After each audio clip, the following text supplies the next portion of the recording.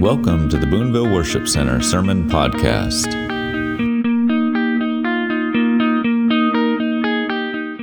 But we're here. If you've been here for a while, you know that I've been ministering on the Sermon on the Mount, and the heart in it, the key in it that Jesus is talking to his followers about here is this pursuit of living out a kingdom lifestyle.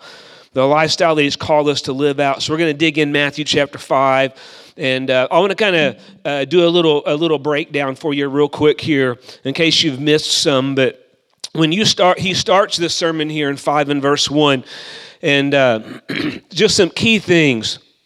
The 8 Beatitudes in verse 1 through 12, and I took several Wednesday nights and broke those down and defined those. And then 2 Sundays ago, we got into verses 13 through 16, where he talked to us about maintaining our saltiness and our flame, our fire, our light, and calling us into that to that lifestyle in order to live out these Beatitudes. And then here in verse 21, where we're going to pick up today, from verse 21 to 48, Jesus gives six warnings or temptations to resist as we pursue living out the kingdom lifestyle. So in other words, he's equipping his church. He's equipping us as his followers. It's an absolute masterpiece sermon. Chapter 5, 6, and 7 all put together, how he breaks it down. And so he's giving us this. And so he starts with the Beatitudes and he says, okay, here's the lifestyle. Here's the blueprint that I want you living in as my sons and daughters. And then he says the result of that is you're going to partner with me and you're going to be the salt of the earth and the light of the world. So you got the lifestyle, the result of living out that lifestyle. And then, again, in verse 21, then Jesus goes into giving the battle. It's like, okay, here's how I want you to live. Here's what's going to happen as you live that way. Here's the result. And then here's some things you're going to have to fight against. To maintain your fire, maintain your flame, maintain your saltiness. And so it's so beautiful. He's like, you're gonna have to resist these things in order to maintain your saltiness, your fire, to live out these Beatitudes. So he has these 6 temptations that he gives us the warning to make sure that we're resisting. I did the last 5 of those on Wednesday nights. I just finished them. The first one that he gives, as I was studying for that on a Wednesday night, I just strongly felt the Holy Spirit prompting me to hold back on that one and to release it in here on a Sunday morning, which is why we're here today. So I went to the second one on down, but here's the other. I'm just going to give these to you real quick if you want to write them down. So today we're going to hit the first one, and it's going to be in verse 21 through 26. The second temptation that he gives in there is to resist the temptation of immorality. It talks about adultery, but it's way beyond adultery. When you really dig into it, it is resisting the temptation of immorality, verses 27 through 30. The third temptation is to resist the temptation of not honoring the marriage covenant, and that's in verses 31 to 32. The fourth temptation was to resist the temptation of making false commitments, verse 33 to 37. Remember that? That's where he says, hey, make sure that let your yes be yes and let your no be no, right? It's teaching us the power of our word and our character. And then the fifth temptation, he says, resist the temptation of retaliation and defensiveness. This one is so powerful, and it's in verses 38 through 42, and he gives 3 illustrations in that area. So beautiful. And then the sixth temptation that he gives us is to resist the temptation of passively loving your enemies. He says, don't do it passively, do it passionately. and that is in verse 43 through 48. So again, it's just so beautiful. Chapter 5 is broken down in these 3 sections. Here's the lifestyle, here's the result of it, and then here's things that you're going to have to watch out for because every one of you are going to face them. Okay? And then so I'm going to back up then and hit back on this first temptation that Jesus gives, and here in it beginning in verse 21. Will you read it with me? Matthew chapter 5, verse 21. Again, now he's starting these 6 temptations. Here's the first one. So Matthew 5 and 21. Let's dig in. You have heard that it was said to those of old that you shall not murder. And whoever murders will be in danger of the judgment. But I say to you that whoever is angry with his brother without a cause shall be in danger of the judgment. And whoever says to his brother, Raca, shall be in danger of the council. But whoever says, you fool, shall be in danger of hellfire. Therefore, if you bring your gift to the altar and there remember that your brother has something against you, leave your gift there before the altar and go your way. First be reconciled to your brother and then come and offer your gift. Agree with your adversary quickly while you are on the way with him, lest your adversary deliver you to the judge, and the judge hand you over to the officer, and you be thrown into prison. Assuredly, I say to you, you will by no means get out of there till you have paid the last penny. Amen. So there's a whole lot here for us to unpack. And so this first temptation that he gives here is to resist the temptation of allowing anger to manifest. The key word there is manifest. And again, verse 21 through 26. So that's what we're going to be looking at today, is this issue of anger. And I believe Jesus did everything on purpose. And I believe he did everything in order. I don't think order always represents value. I believe everything that he said had value and equal value. But I believe that he said things on purpose and in order for a reason. It's always struck me how Jesus says, blessed are, here's this lifestyle. I'm going to use you to impact the world. You're going to be salt, you're going to be light.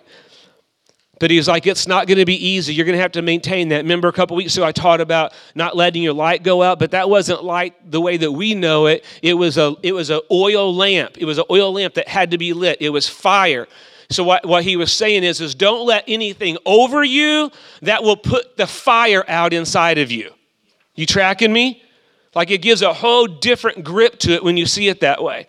And so he goes into these things, these temptations, and it strikes me how the first thing Jesus addresses that will face and will be a struggle for us of maintaining that fire is this issue of anger.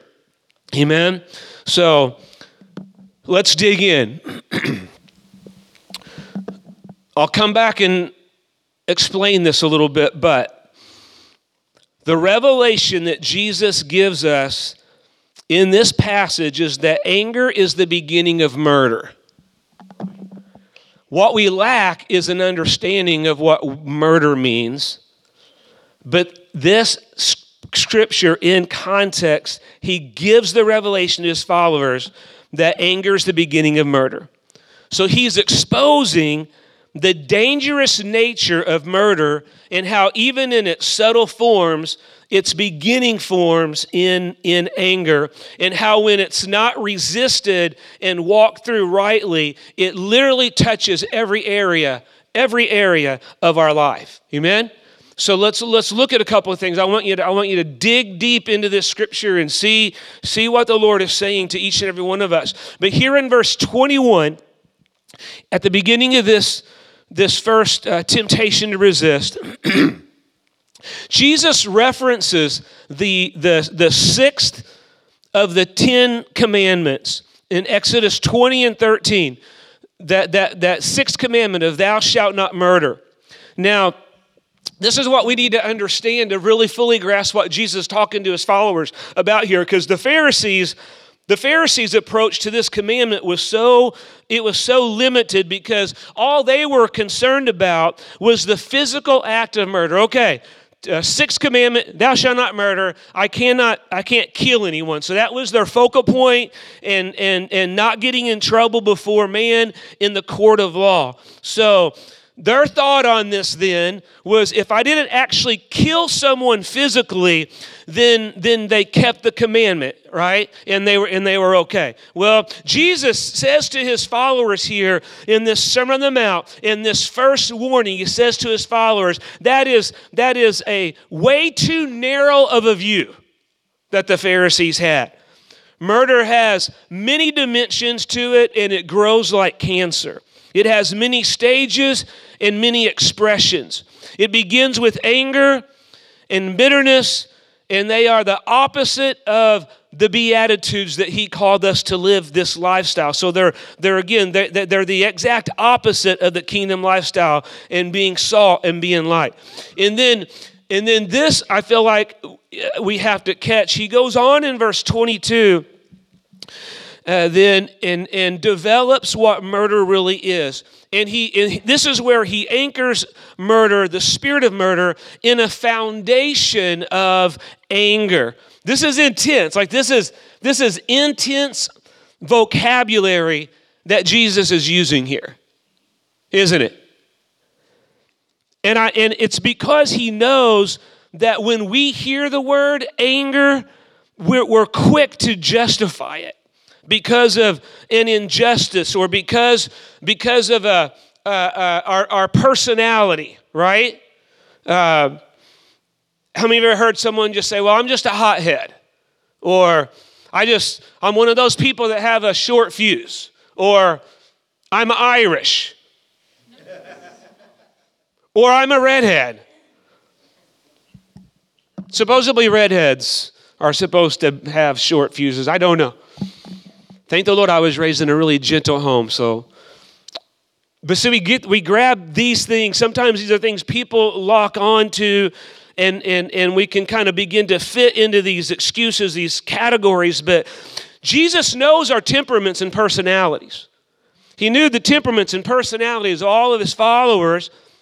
And then so here we step into this, and it's like when you really look at it, for all of us, we have put away the old man and become new creations in Christ, right? Right? We're called to no longer walk under the fullness or the influence of our flesh, but under the influence of the Holy Spirit. Like this is where we step into as believers. So when we come to Christ and we're growing in Christ and we're changing our old nature, our old ways, some of even those things that have manifested in us in different personality things, they begin to shift. The scripture says the works of the flesh are hatred. So we got to ask when we feel these things, we got to identify. Again, he's not talking to the world, guys. He's talking to the church. He's talking to us. Every one of us struggle with this in some way. We all feel the emotion of anger. We'll all continue to feel the emotion of anger. This world gets messy, and relationships gets messy, and life is messy. Marriage is messy. Raising children is messy. Having siblings is messy. Come on. And so learning to identify and hear the heart of what Jesus is talking about, and then what the scripture says that the works of the flesh are hatred. It's contentions, it's jealousies, it's outbursts of wrath, it's dissensions. And it uses the word murders because murder goes way beyond and is much wider than just the flesh. And that's Galatians 5 and 20 and 21. But then we also know it comes right back and it says, but the fruit of the Holy Spirit, when we're under the Holy Spirit's influence, that it's love and it's joy and it's peace and it's long-suffering and it's kindness and it's goodness and it's faithfulness and it's gentleness and ultimately it's self-control. It's Galatians 5 and 22 and 24. And this is so important because we're going to feel these emotions. I love my wife to death. She is absolutely amazing. But her and I still will feel these emotions at times with one another. I love Pastor Jason. I honor him. And we work work close together, and there's going to be times where we're going to feel these emotions of frustration or whatever it is, and I've got to recognize in that moment, am I feeling my flesh right now? Am I feeling my flesh? Am I feeling contentious? Am I feeling an outburst of wrath or dissension or whatever that is? Or am I feeling the fruit of the Holy Spirit? So here in Matthew in chapter 5, this very first temptation or warning that Jesus gives us is so powerful. And Jesus is saying, listen, we've got to learn to resist the anger. You're going to feel it, but don't let it go unchecked. And then he goes in and he begins to give us some greater instruction in this. So now Jesus talks about the progression of anger. And this is an important part of this passage I feel like sometimes we skip over and miss as the church. And it's in verse 22. And I won't read all of it. I'll quote what Jesus says here in verse 22. He says, whoever says to his brother, Raka, shall be in danger of the council. Danger before the court of man. But then he says, but whoever says you fool shall be in danger of hellfire. That sounds pretty serious. So think about this for a minute. And maybe you don't even have dug in and seen what these things really mean. But Raka, that word Raka, was a familiar term in their society. And it meant, in our terms today, it meant, I'm saying this so that you'll know, it meant you idiot. So when they were saying Raka to someone, they were calling them that, okay? And again, they understood that term. But when they said fool, okay, and in Raka, you would be in judgment of man, of counsel. But then if you said fool was even a stronger insult for the Hebrew society. It was a curse word in the Hebrew society. It had a meaning of being a reprobate, okay? So it was a strong insult with contempt in it and scorn towards the other person. So here's what Jesus is talking about right here in verse 22. He's saying if you're when you're having these recurring negative emotions toward the same person over and over, right? You don't want to make eye contact with them. You don't want to be in the same room with them. This is what Jesus is saying. You're going to go through these things. These emotions are going to come in. And he's saying, take notice when it does, because anger is beginning to go to the next stage.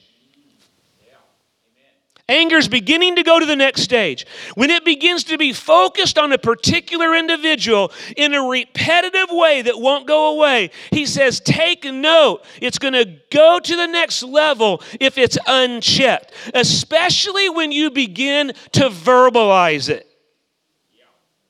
So that's what he's saying.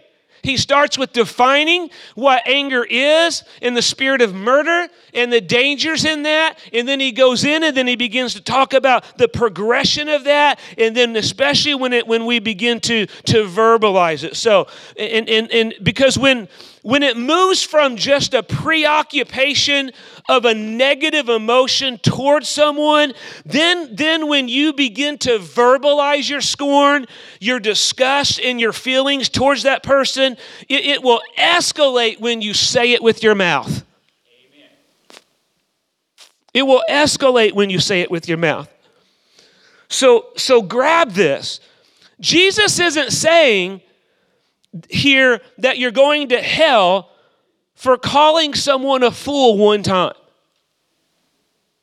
He's saying, watch out where this thing is going, because anger unchecked and not dealt with is going to escalate. It'll have dangerous effects inside of you and will cause you trouble in your own soul. It'll cause trouble in the courts of man, he said, and it'll cause trouble in the courts of God.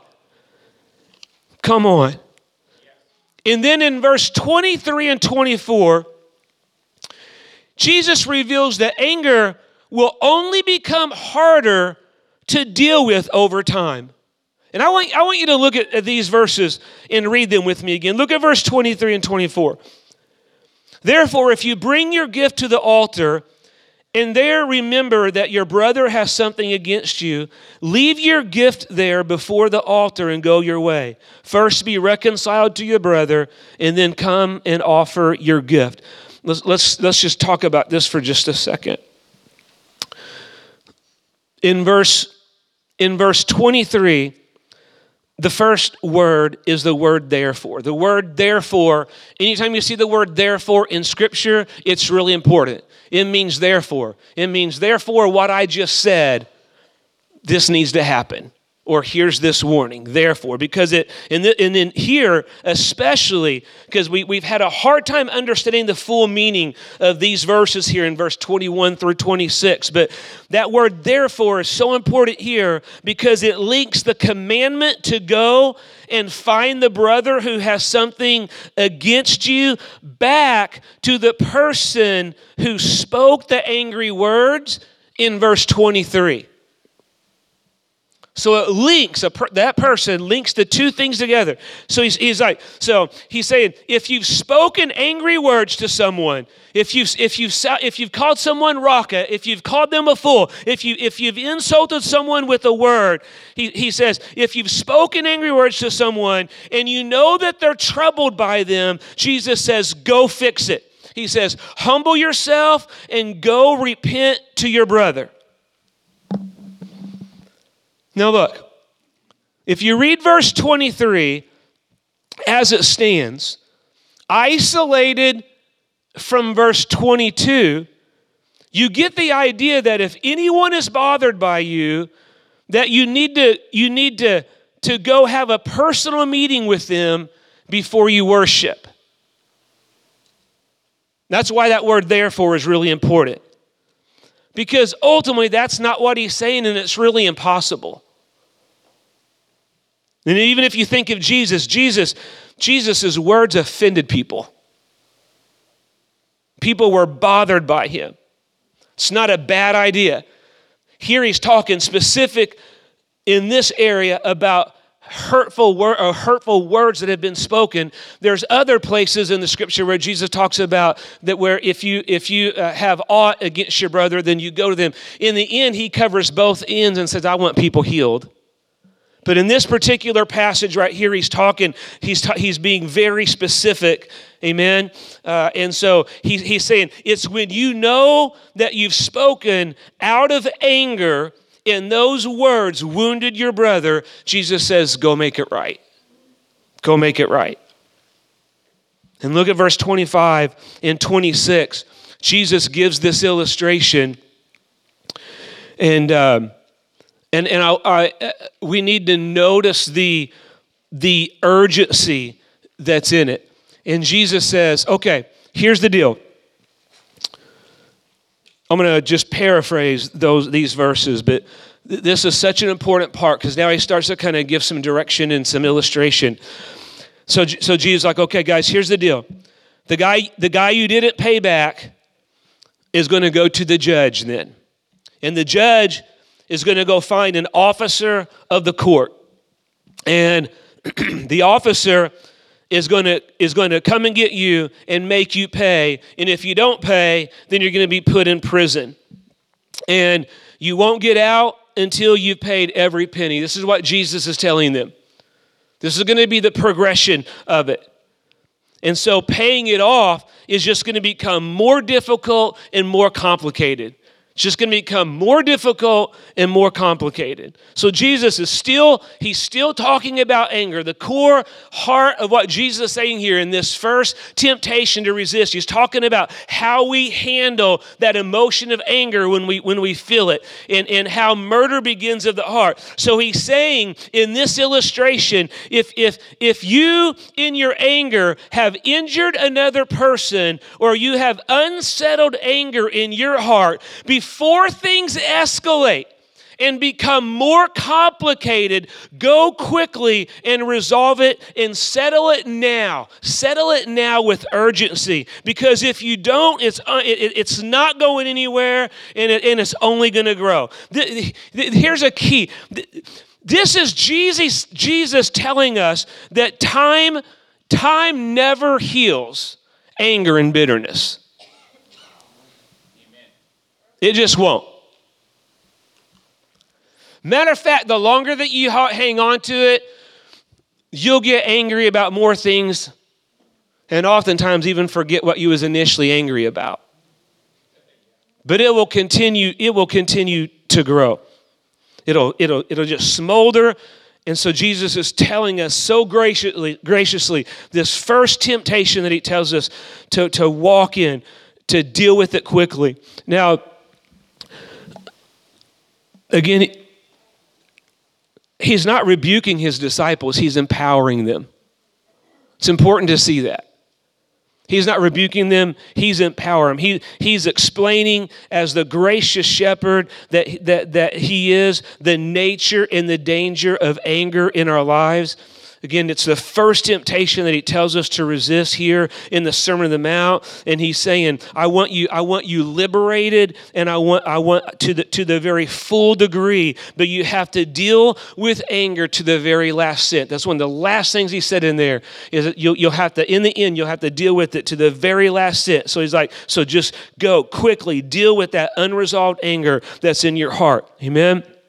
And in all of this, even as you break down the 8 Beatitudes and being salt and light, and then these temptations or warnings that Jesus gives us to resist because he knows we're all going to face them. And then right after this, I'm going to begin to teach on, he gives 5 kingdom disciplines for us to engage in that will empower us. But all of this is about him leading us to live out a kingdom lifestyle, to truly be his disciples and reflect him in everything that we do. This is his heart. This is his heart. We all need this because we all fall short in this. Like he knew every one of us needed this first temptation to become a warning, to highlight it in our hearts and help us walk it out. He's so good. He's so good. Amen. Okay, I'm going to come back there, so hold your place in Matthew 5. Everybody okay? And I want you to read something with me in Hebrews in chapter 11. I'll give you just a moment to turn there to that, but I want you to go to Hebrews in chapter 12.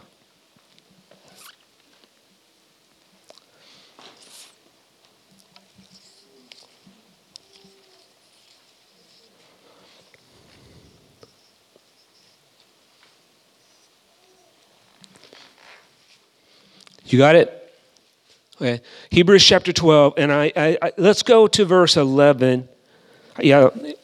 I want to start there. Verse 11. All right? And just follow along with me here. Now, no chastening seems to be joyful for the present, and we all say amen, but it's painful. Nevertheless, afterward it yields the peaceable fruit of righteousness to those who have been trained by it. Isn't that a powerful verse? Verse 12. Now listen to this. Therefore, strengthen the hands. Did you catch that? The word therefore? So this is being established on those previous verses. Therefore, strengthen the hands which hang down and the feeble knees, and make straight paths for your feet, so that what is lame may not be dislocated, but rather be healed. Pursue peace with all people and holiness, without which no one will see the Lord.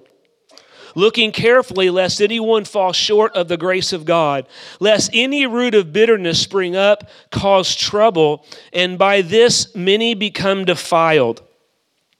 Lest there be any fornicator or profane person like Esau, who for one morsel of food sold his birthright. For you know that afterward, when he wanted to inherit the blessing, he was rejected, for he found no place for repentance, though he sought it diligently with tears. Okay, now I would like to break that last verse down a little bit more, but I won't have time to today. So I want to just hit this real quick, because this taps along with it. The link between bitterness and anger. The link between bitterness and anger. So often we have we have a wound. We have a wound, something that happened that causes a wound or that causes an offense. When we allow it to remain, it will begin to turn into bitterness, and then bitterness will turn into anger. So think about this. Bitterness is anger maturing. It's why it's so dangerous, and that's why this warning here in Hebrews is so powerful, that when we're feeling that bitterness, that's not a light thing. It's not just my feelings are hurt or this or that. When that bitterness begins to remain in us and cause roots, it is anger maturing. All right? So this is one of the most, here in Hebrews, this is one of the most insightful passages of Scripture on the danger of anger and bitterness. And so, again, it's linked back to verse 10 and 11 in here, and where chastening, where he says chastening and correction is good. It's good. He says it's painful, but it yields the fruit of righteousness to those who have been trained by it. And then verse 12, therefore, strengthen the hands that hang down. Make a straight path so that whatever is already lame, wherever you're already wounded, make a straight path. Do these things so that whatever is lame, so that it won't become dislocated, so that it won't get any worse, but that it'll be healed. I mean, he gives us such clear, beautiful, powerful instructions on how to handle the issues that's in our heart. So he says, so pursue peace with all men out of holiness. What's that mean? According to God's word. Through the 8 Beatitudes. Blessed are the peacemakers, for they shall be called sons of God. And then in verse 15, he talks about bitterness, anger, maturing. And he says, look carefully, look diligently, because it's subtle. Matter of fact, you won't always see your own anger and bitterness easily. Others will see it in you, and we can often detect it in others, but often we easily dismiss it when we don't see it within ourselves. So then we just kind of come back and stand on this notion that, well, I'm just annoyed, or I'm just frustrated, or I'm just tired, or whatever things pop up. So he says, look carefully. Jesus is given this powerful warning. He said, look carefully lest anyone fall short of the grace of God. What's he saying there? What's he saying there? Because he isn't saying that you're not going to go to heaven. But he's saying you're not going to have a vibrant heart. You're not going to have a vibrant spirit. You're not going to be swimming in the blessed. Blessed are all the 8 Beatitudes of the fullness of Him. The result is that you're going to have a dull and defiled spirit if it's left unchecked. This is the heart of what Jesus is teaching in the Sermon on the Mount, in this first warning, as he says, here's the lifestyle that I'm calling you into, these 8 Beatitudes. And we've already established early on in the sermon that this is not an easy lifestyle. It'll cost you, Crystal, every ounce of your flesh. Your flesh will want to act in flesh, and we'll be able to justify it. This kingdom lifestyle He has called us into, to not just say that we're something, but to truly reflect the glory of God, to truly be salty and remain salty, and for our flame to not just be flickering or smoking, but to be bright. He's like, here's the lifestyle, man, and you're going to impact the world. I'm going to change the nations and the people around you. I'm going to influence the world through you. You're the vessel. You're the avenue. I don't have a plan B. I've only got plan A, and you're it for me changing the world. That's what Jesus was saying in being the salt and light. And then he's saying, and you know what? I know you. I know my people. I know what I planned for you, but you guys are going to struggle. And the first thing that he gives us is dealing with bitterness and dealing with anger. Because, and isn't it amazing, actually, through all of the New Testament, the greatest subject that Jesus teaches about is relationships. Yeah. It really is. Because of one, how important that it is. And then number two, because he knew how difficult it would be for us. And it's like Jesus is saying in this first warning, you're going to have to begin to recognize that emotion when you feel it, that emotion of anger. You got to recognize it really quick. You got to recognize the definition of the flesh in Galatians 5 and recognize the fruit of the Spirit. Recognize when it's not the fruit and crucify the flesh right there so that it doesn't have room to grow. Amen? This thing of bitterness, and he just kind of walks us down through here a little bit. So good. Again, the result of allowing that to continue to grow in us is bitterness, which is going to end up with us having a dull spirit. The way that anger works is that is at this developed stage of bitterness is that there's a root system that we don't often see. And it influences our mindset, the way that we think. It influences our emotions. It influences our decision-making process. It influences how we're seeing things whenever we begin to allow this to mature in us. And eventually springs up and manifests in your words and in your actions, which was Jesus' greatest warning right here in this first temptations with in using those two words as an illustration.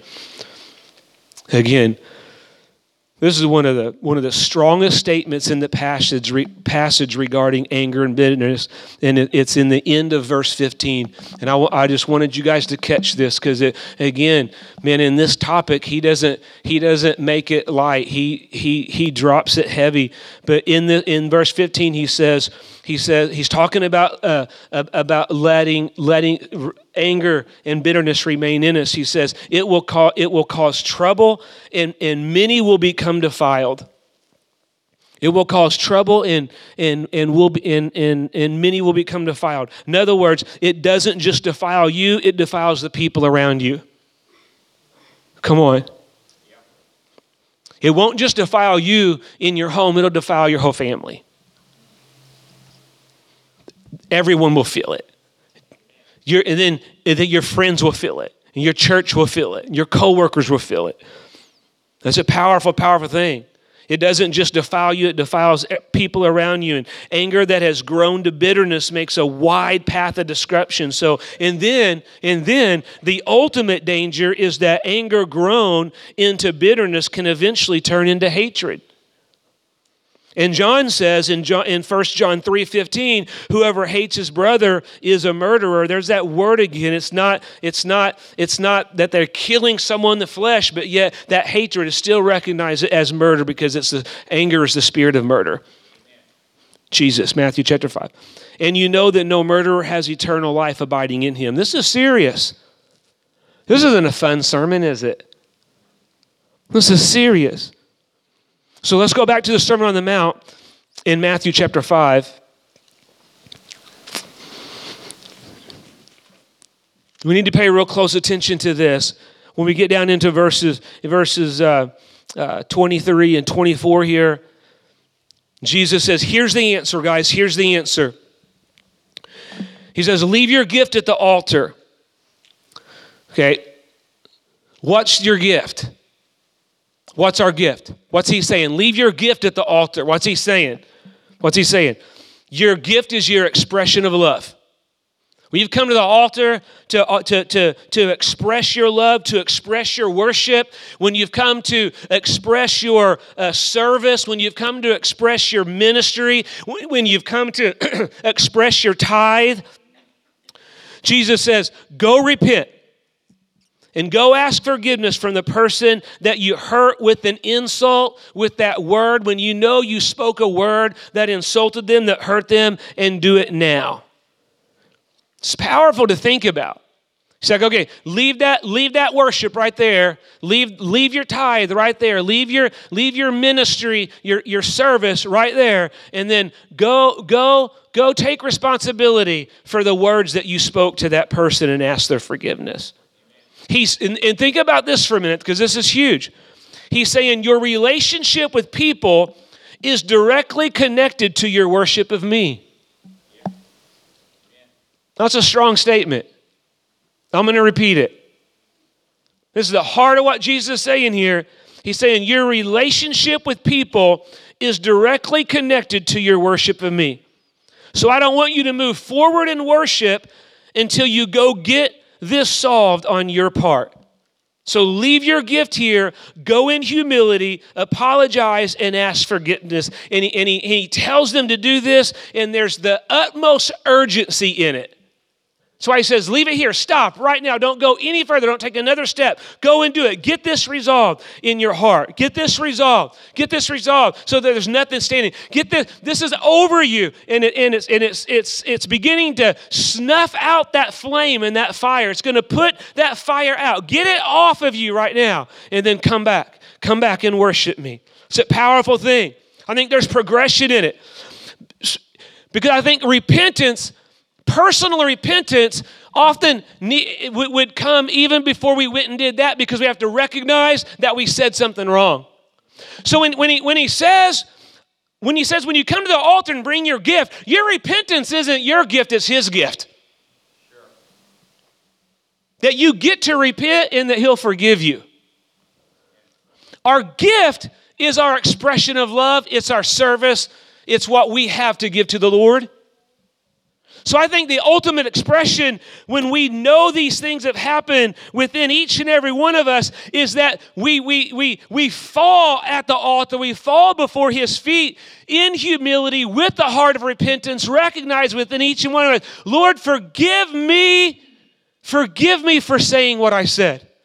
Forgive me, Lord, for the word. Forgive me for not reflecting your love. Forgive me for not reflecting your character, God. Amen? And then we would then normally begin to rise up and express our love then and our worship. Jesus says, okay, now, hold on, leave that there. We're good. We're good. Now go get good with your brother. Amen. Just leave this here for a minute. It's a matter of urgency, and go forgive. Go repent. Go take responsibility. Amen? Do everything that you can on your part to reconcile with man. And then you come back with a pure heart, the beatitude. And he says, when you have a pure heart, you know what's going to happen? You know what Jesus promises you? He says, if you have a pure heart, if you'll live that way, you're going to see him. Yes. Blessed are the pure in heart, for this is an important link to a big reason why a lot of the church today isn't seeing God. Yes. They're living off where they've seen him before. Are living off of where they've experienced him before. But we're not truly seeing fresh revelation and encountering him in fresh and new ways right now, because we've accepted the lie from the enemy that our bitterness and our anger isn't murder. And ultimately, it's killing us inside. This is probably the least fun sermon I've ever preached in my life. I love Jesus' sermons, man. This is good for us. Jesus set a pathway for us to be whole. He set a pathway for us to be healed.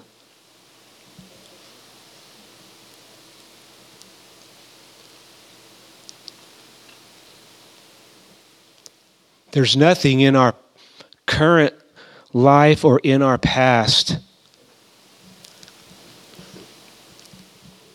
that locks anger or bitterness in us.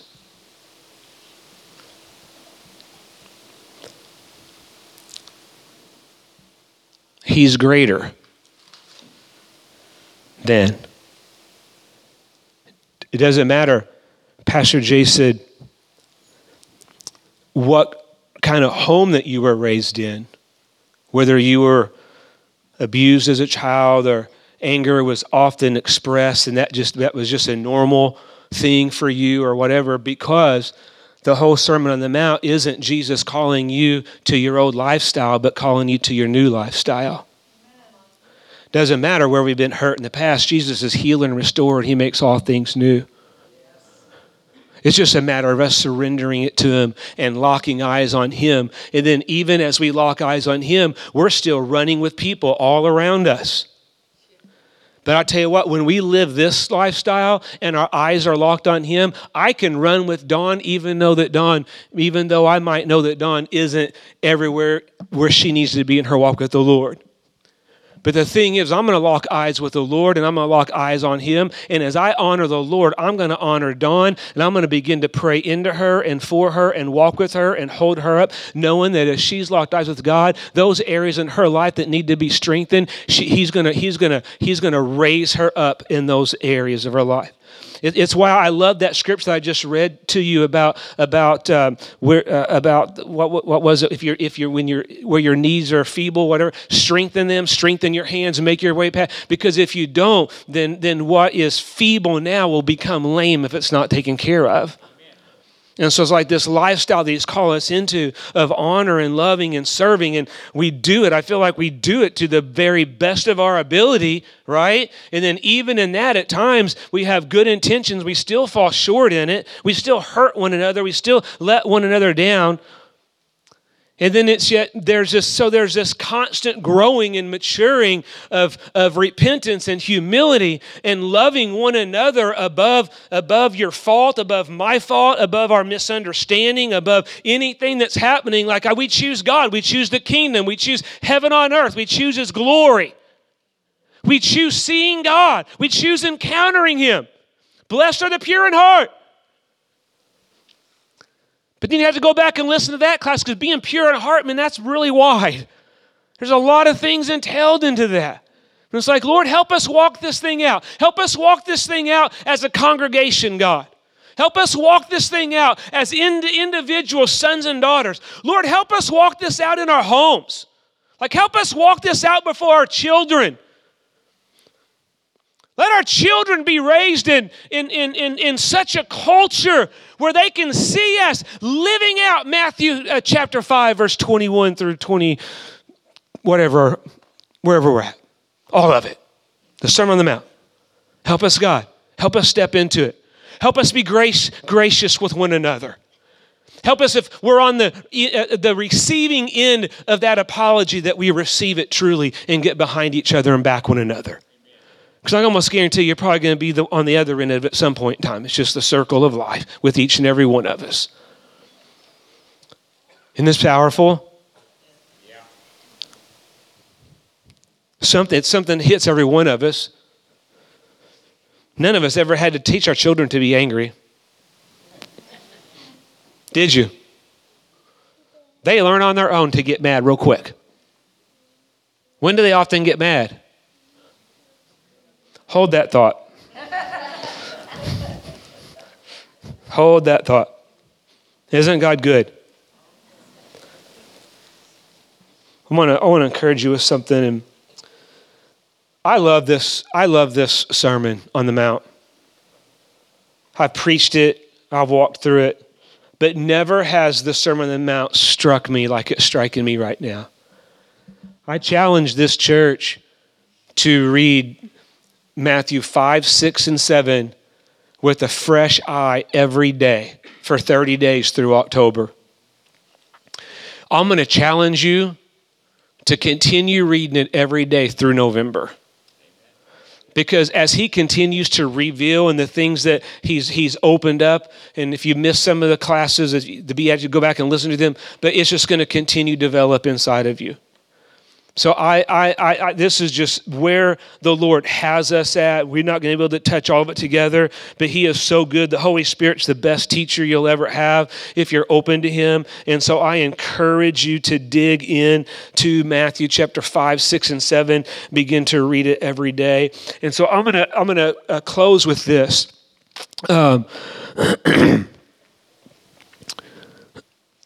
this first temptation, it's like Jesus is saying, declare war on anger in your life.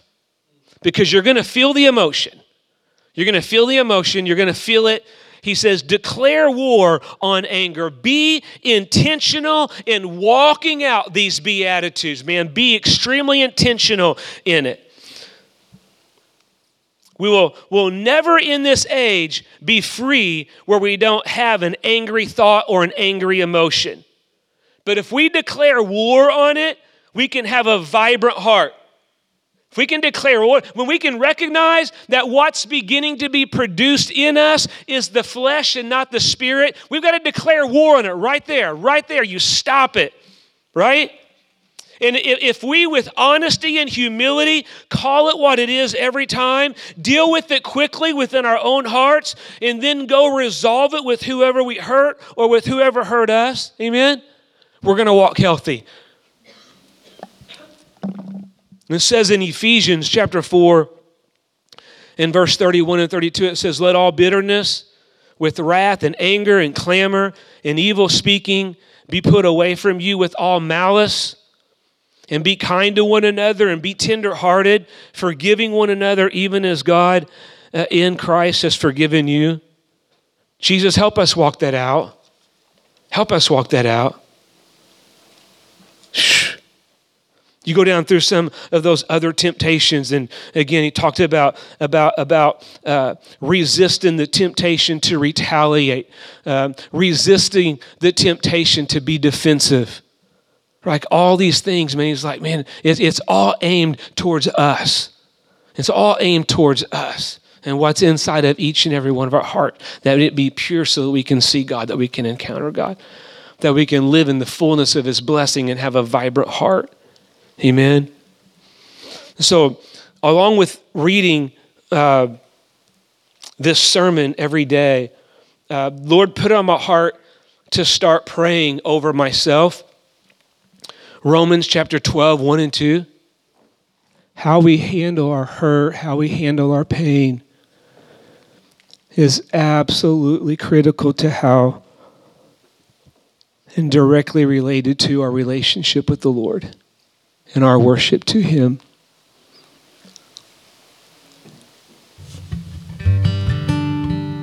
So I want to pray this.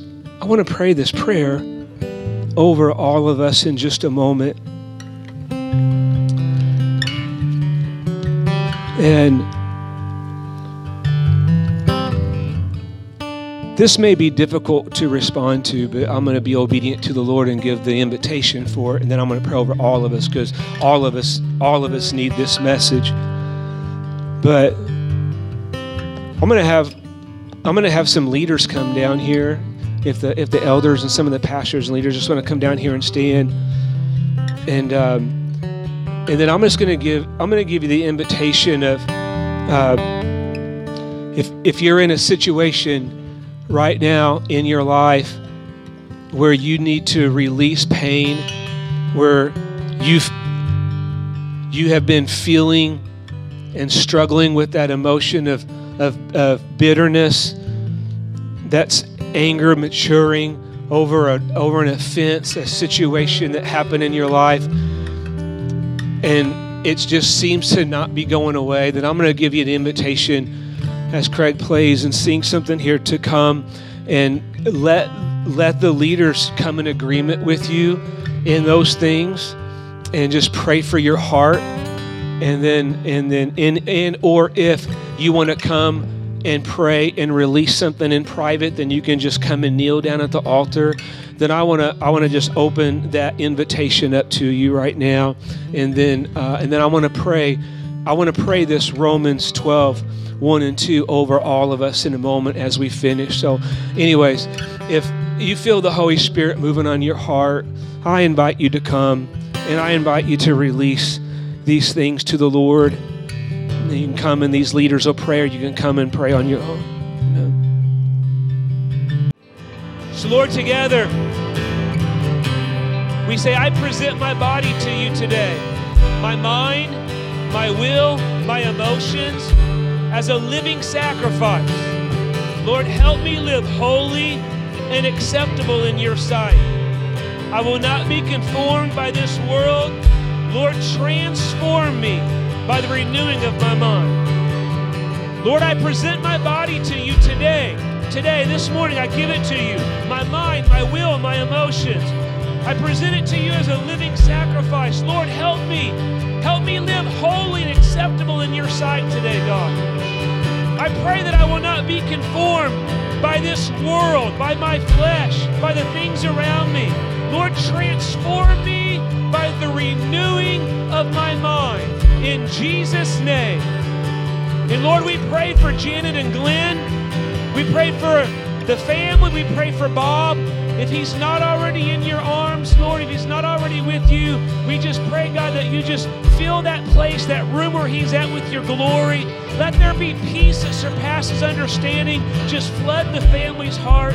We just pray your love and compassion over them in the days and weeks and time to come. And we just bless them. We pray for Janet and Glenn as well. God, that you be with them and that you bring them back home safely and all the family. We thank you for your word. We thank you for your instruction. And we pray, Lord, help us to walk out this sermon rightly. Help us to resist the temptation to allow anger to have a place to manifest in each one of us, Lord. We ask your help in Jesus' name. Amen. Love you, bless you guys. Have a great week.